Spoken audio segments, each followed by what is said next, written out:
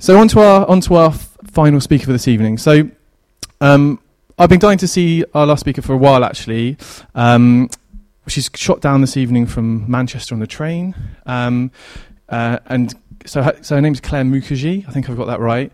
And she's an expert in all things urban design. She's currently working as a project lead at Future Cities Catapult, which is a new type of organisation which is government funded and brings together cities and businesses and universities to develop innovative solutions for future cities' needs.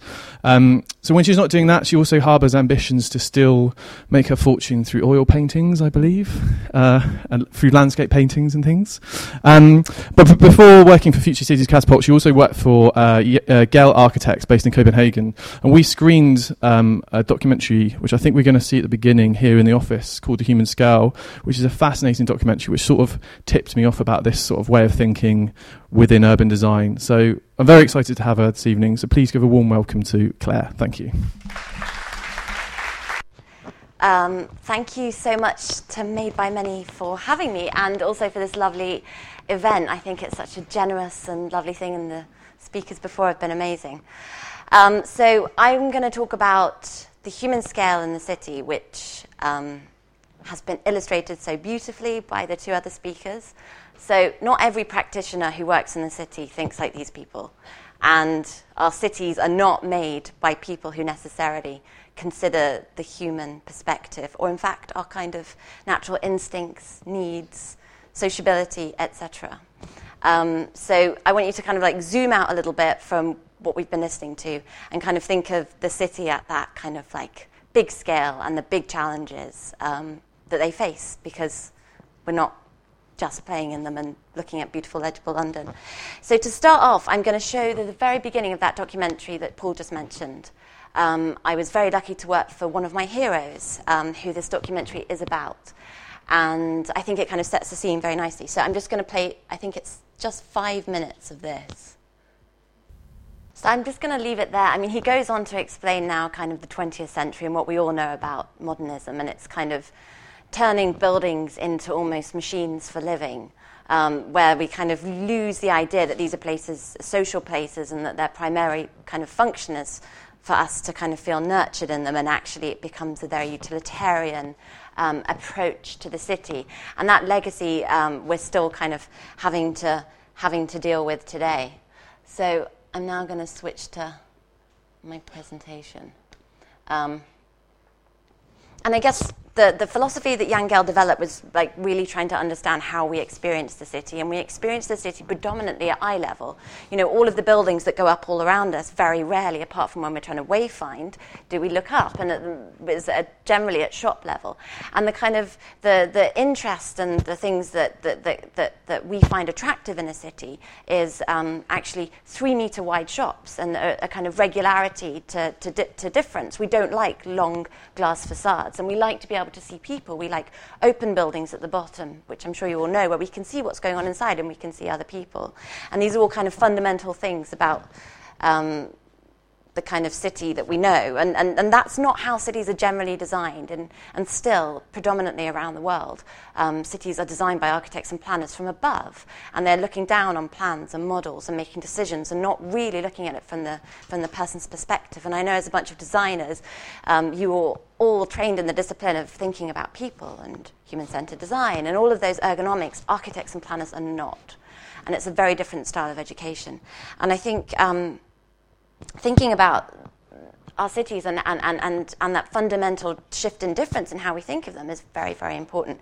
And Jan Gehl actually talks about kind of like designing at 30,000 feet and kind of a bird shit architecture, which is just plonking stuff down, which is still, we know, going on in many, many parts of the world.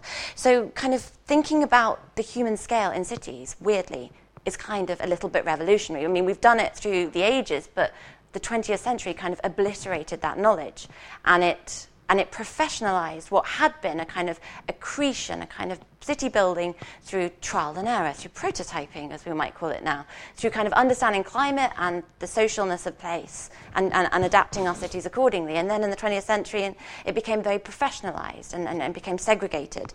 And we started to forget about social distances and human scale and the fact that the kind of levels of intimacy that you get at different levels, the fact that we all walk at the same speed, we experience the places at the same, and you need to design with those things in mind.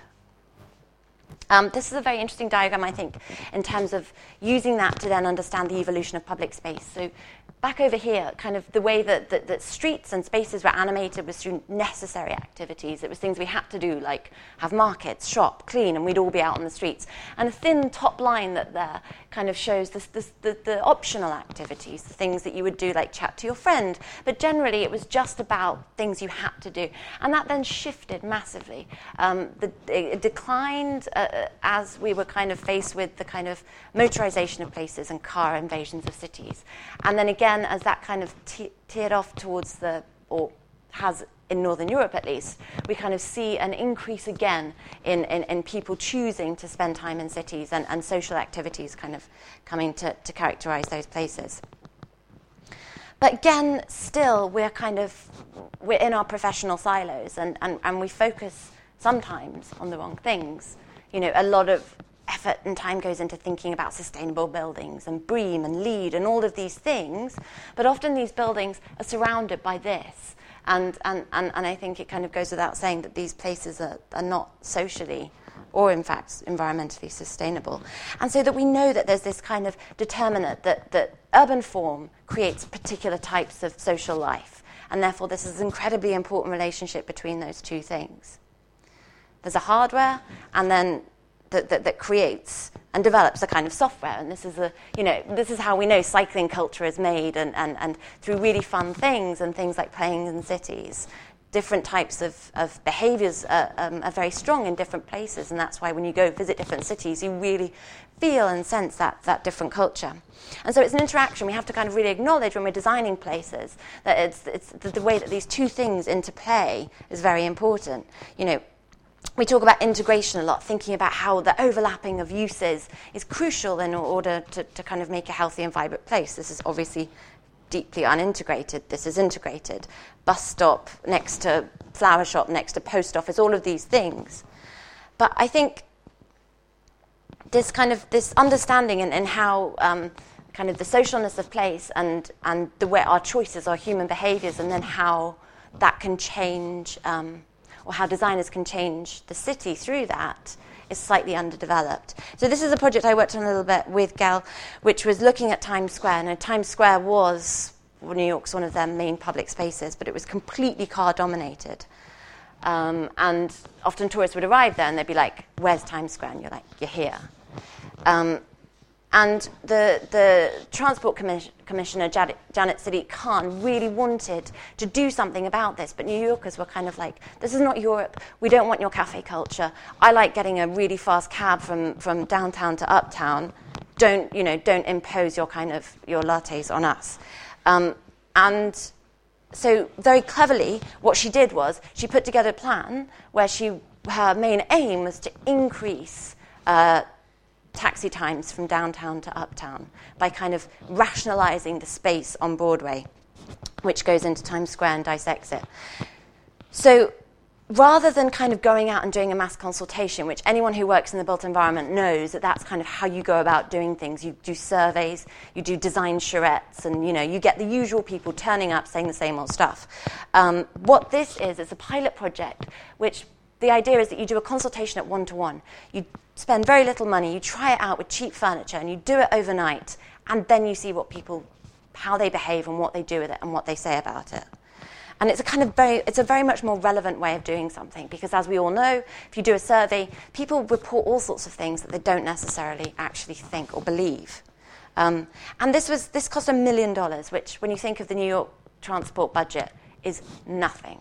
It's absolutely nothing. And they did it overnight using their staff, literally painting the road with fold-out kind of Walmart chairs. It was very, very low cost. And this idea of prototyping the city is fairly new. And I'm sure lots of you have heard about parklets and other things which have taken off kind of subsequently. But it's kind of... it's interesting because in the design world, this has been around for so long, but it's taken so long to get into anyone who works in the realm of city making to kind of take on some of this way of thinking. So yeah. So now there's this kind of new opportunity around cities. There's what some people call kind of smart cities, and we know that there's data being produced, there's real-time sensing, as we talked about Citymapper, etc. There's a whole new raft of products and services which are changing the way that we can affect behaviour and the feel of our cities. Some people are calling this kind of urban informatics. It's like a deluge of information which designers and others can do stuff with. And so in a way, it's like suddenly we've gone from, really having to just deal with the bricks and mortar to kind of being able to think about how you can affect behaviour change and all sorts of patterns in different ways. So Smart Cities Agenda was kind of like, when you think of smart cities, it was led by the IBMs and Cisco's of this world. It was a little bit like Ford leaving the charge towards kind of building highways all over America. It was a company-led idea of what the intelligent city should be. It was property development, concrete, plus IT infrastructure equals efficiencies. This is an example of kind of cities. There's Mazda. There's lots of examples of smart cities going up around the world, which are based on a particular type of technology in a particular time, which we know become very redundant quite quickly. So we don't make cities to make buildings or infrastructure. We know that. It's kind of what you build has a huge effect on behaviours.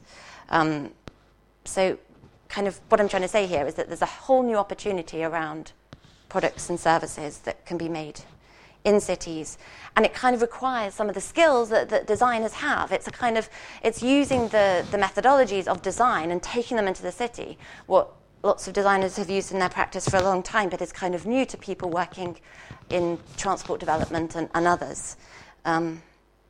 And I think it's really important. And so I think one of the most important questions when dealing with something as expensive, as permanent, as impactful as where we live is making sure that it's not technology-led, making sure that it's solving a really important social problem, that it's high impact and solve some of the challenges, or the most important challenges that we all believe. In the global north, 80% of the city is already built. It's here. So it's a case of what are we going to retrofit it with? What's the layer of technology and stuff we're putting on top? And in the south, it's just not going to be built by architects or planners anyway. It's going to be built by people. And what are the kind of citizen engagement tools? How can we upskill people and give them the tools and other things that can help them do that well and in a social way? So, as Paul said at the beginning, I currently work for an organisation called the Future Cities Catapult. It's an organisation that's been set up through Business Innovation and Skills, a department. I won't explain all of that, but anyway, we got some money, and we were told to try and help grow the market in the UK. So we were told to do that by helping the best innovations, the kind of young companies and good ideas who have struggled to scale up for all sorts of reasons, like cities only procure with big companies. They have nowhere to test it and trial it and evidence it and produce a proper business case. And to also help cities kind of find the best solutions, UK cities, to those problems and make sure that we become leaders in this stuff, because we should be, because we have the best university departments doing some of this stuff. We've got an incredible design community and the leading construction and engineering kind of industry in the whole world. So this was the number that somebody put to it. These things, I don't know about that. But anyway, the thing is that we're trying to bring together is kind of the architectural and spatial industries, engineering, kind of infrastructure, project management, the construction companies that we've got, digital, civic, and data. So these are the kind of 5 areas that we've been brought to try and bring together. So we know the world is kind of urbanizing, and I think this is an interesting statistic that not used that much. 1.2 million people in the next 10 years. That's phenomenal. So London itself is just an amazing test bed for figuring out how do we just pack more people. And we know that there is badly used space and that there are flats sitting empty, not just millionaire ones, but also ones above shops. And there's all sorts of ways that digital and new products and services could potentially have an impact on this stuff. And the demographics are also changing, and that requires has its own challenges. So the kind of how are we going to move cities into the 21st century, the easiest way is kind of through the products and services, the light touch stuff. It's not the concrete. That stuff doesn't change quickly or easily. So I'm just going to quickly go through a project that I worked on at the Catapult, which was partnering with Guide Dogs, the charity that trains the dogs for the blind, and Microsoft. And it was really that Guide Dogs decided as a charity they wanted to change their remit because it cost £40,000 to train and partner one of these dogs with somebody. And they think that, technology has to broaden their remit to be able to reach more people. So we came in and we kind of created a consortia because one of the things that's reported most about partially sighted people and technologies is that, it helps me a little bit here and there, but there's nothing joined up. There's nothing that gets me from leaving the house to where I want to go. I can't be switching apps or switching phones or, what I want is something that's seamless across the city. And in order to do that, you need kind of complex, big consortia. So we work with Network Rail, many councils, First Great Western, all sorts of people in order to make this a kind of seamless city journey. Which is good when you're doing it for something like blind people, which everyone's like, I want to help blind people. Less easy when it's maybe other things. So evidence the problem. We joined up with the Centre for Advanced Spatial Analysis at UCL. They've got this incredible... the thing he's putting on his head there is an emotive headset, and it's essentially EEG brain monitoring, which used to be confined to the lab, which if you had something wrong or you go and sit in a lab and they'd kind of... fit you up to it. And now it's a mobile kit that just feeds back to an iPad in your rucksack. So you've got this amazing opportunity to, for the first time, quantify your emotional experience to the city. So the feeds that are coming out of that are to do with frustration, stress, and kind of enjoyment and excitement. And they can start to really support some of the things we already knew, but they also threw up some really interesting insights. So, for instance, the charity Guide Dogs had said that they thought pedestrianised streets were very stressful for blind people. And we found that compared to Tottenham Court Road, a pedestrianised shopping street in Reading was much more stressful because it doesn't have any of the kind of clues, like the curb line that they usually go on. It's much more crowded. And there's lots of A-boards and kind of cafe furniture and things. It's almost like an unknown space. And to be able to quantify that and potentially reroute people is interesting. We also found that going through a park was as relaxing to someone who was completely blind as it was to somebody with full sight, which kind of, really shows with great strength this kind of sensory effect of our other senses on our stress levels. So we evidenced the problem, and then we also built up a whole library of short videos, which really demonstrated the problem, because what we wanted was to not just only help Microsoft build this technology, but is to really show for a kind of industry-wide impact the kinds of challenges people face. So this is a short video. Okay. Thank you. Well, eventually the member of staff did turn up, and we got as far as the entrance, and he said, I can't help you any further, and has left me here. So I now need to call on a member of the public to help me to the number 23 bus. Good girl. Good girl. Excuse me. Excuse me. Excuse me.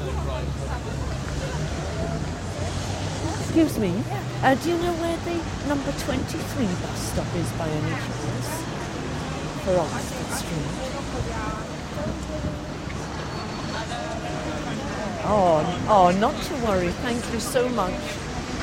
Don't worry. Yes, I'm sure. Thank you so much.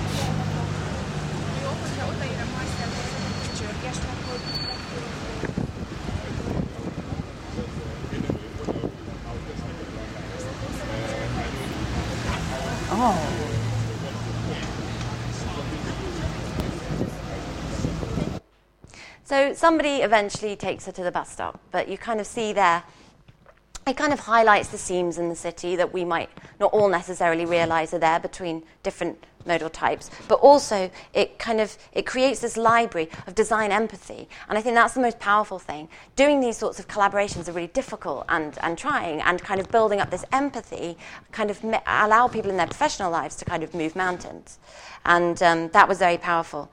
So what came out of this was a technology which is a headset which is essentially a bone-conducting headset. So it sits just in front of your ears here, and it transmits sound through your jawbone, so you don't block your ear, so you can still hear sound around you.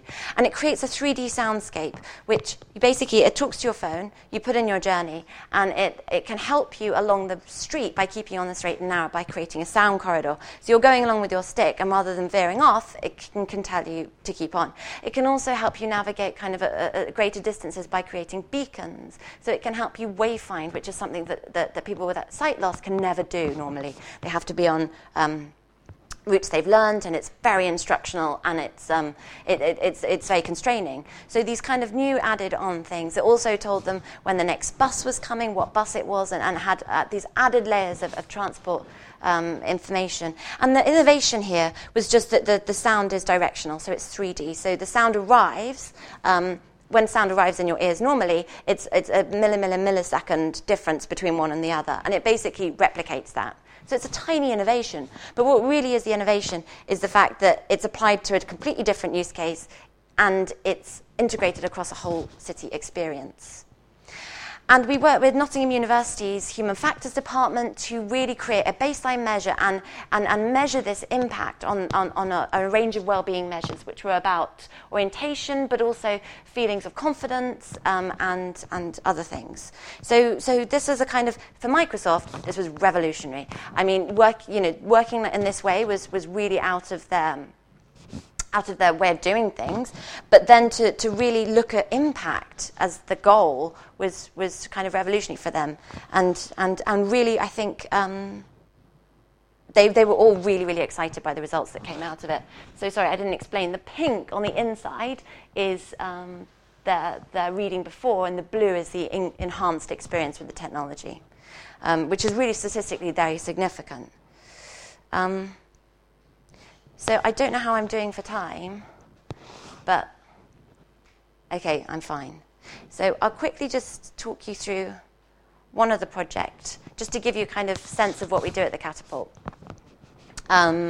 which is around a project called Sensing London, which is about creating high-density sensing across big areas of the city.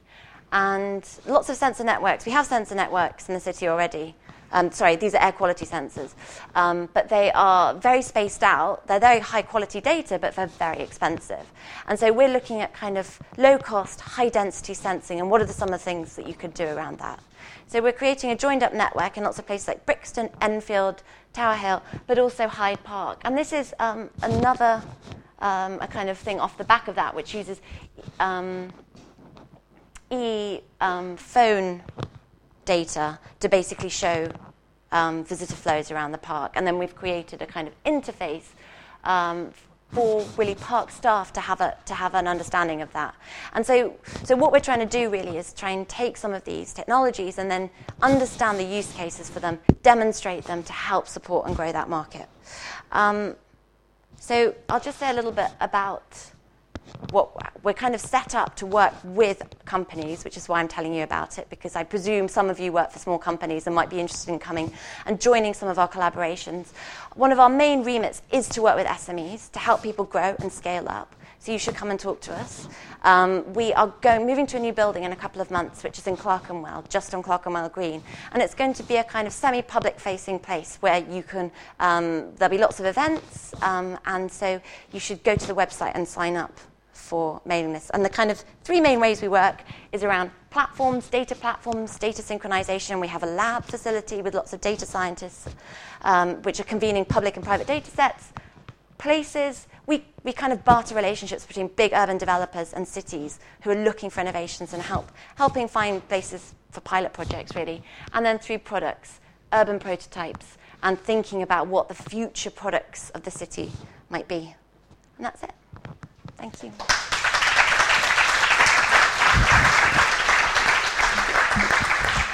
That was great. Thank you so much, Claire. I've got lots of notes here. So the main thing for me was it really interesting was seeing how we see user-centered design here, maybe in a very sort of application, mobile screens way. So it was really interesting. I think that's the thing that really hit me seeing your talk tonight, and also the documentary in the first place, is how that's applied in urban spaces and those sort of gaps in between things. So, yeah, that really hit it for me. So if there is anyone in the crowd, the lovely Heather has a microphone, so please raise your hand. What I would ask is, what sort of like small businesses are you working with, or like what type of projects are they currently working on that you sort of like work with essentially? Like what sort of stage are they at, and what type of like challenges are they trying to solve usually? So at the moment, we've only been going for 18 months, so we're still kind of coming out of our early stages. But one of the small companies that worked on the Cities Unlocked project was the first manufacturer of beacons, which is part of how that technology works. And so rather than Microsoft going to Estimate, which is the biggest one I think in the US, we brought in MyBeacons, and it's been their kind of big use case outside of retail, which they've really struggled with to find a kind of another use case, especially in the public realm. So that's kind of how we've worked with them. We're going to work with lots of companies. Maybe Teresa is actually better to answer this question. She is our SME person. Do you want to say something, Teresa, rather? Sure. Hi, everyone. Hello. So just like Claire was saying, so at the moment, we haven't been going for that long, but mostly we've been working with small companies in projects. We focus around sort of really early stage, kind of futures thinking, so technology readiness levels of quite low, where we're just trying to make a proof of concept, for example. And then we also try to work with those companies that have a proof of concept, but maybe they haven't really trialed that in the city, for example, or need to take it to the city to actually make the business case. So they'll be more like 4 or 5 year old companies that, they're ready to kind of take a big step. So we're at the moment, and I'm not sure if you'll know, but they're based in Liverpool. They're called Red Ninja, and they do a lot of data visualization and data analytics, and they have all these great ideas about how to use these new technologies to help drive ambulances faster and more easily to access. Well, this is a bit, but to the places where they need to get. So it's just kind of looking at that integration aspect, and at the end of the day, it really varied, and really looking at how they can use their technologies to address a problem that we have. So, I mean, anyone is welcome to come and talk to us, really. Cool. Thank you. We've got a couple. Hi. Hi, my name is Noel. That was really interesting. Just one thing, I was just wondering, how do you define what's a city case? What's a city issue? What defines like a city issue? Because like, your blind people, transducer Bluetooth beacon thing, obviously it could be construed as maybe a personal thing, and what makes something like an infrastructure city thing. I'm just wondering how you define what's classed as a future city issue that needs event. Yeah. So I think there are fairly well-defined challenges, and when mayors are kind of surveyed across the world, their number one problem is transportation or housing. And so anything that helps people move around better or can house people and increase, obviously, energy and waste and those sorts of fundamentals, those I'd classify as a city issue. There's also then other ways that cities compete in terms of quality of life, the kind of talent they can attract. So it kind of then that starts to really kind of get to the fuzzy edges. The reasons we were really interested in Cities Unlocked is because that's a really particular use case which has much broader application. And when you think about anyone arriving in the city could potentially be classified as blind, in Japan. I mean, there's like all sorts of ways that you could apply that technology elsewhere. So I think something which addresses a really obvious, important need, and then something which is scalable and replicable. Like you can do it in one city and another. So for instance, somebody who was trying to do something which was very specific and about placemaking, I don't think is relevant to maybe some of the challenges we're trying to do. We're looking for really high impact stuff. Hi, I'm Aileen. I was just wondering, based on what you were just saying, what is out there just now that you're getting most excited about with the potential of? Well, at the moment, I think I'm really excited about distributed manufacturing. That's just maybe my pet project. But the idea that that kind of there's a new way that I'm sure lots of you know about, the kind of like Fab Lab, CNC milling, the way that we're making things in a very different way. And it's not necessary. We're breaking that kind of global distribution chain from having to send a design out to China to have it made and shipped back. And I think that could potentially have a really interesting impact, not only on the way we experience places, but also types of jobs and the economy. So thank you so much, Claire. Cheers.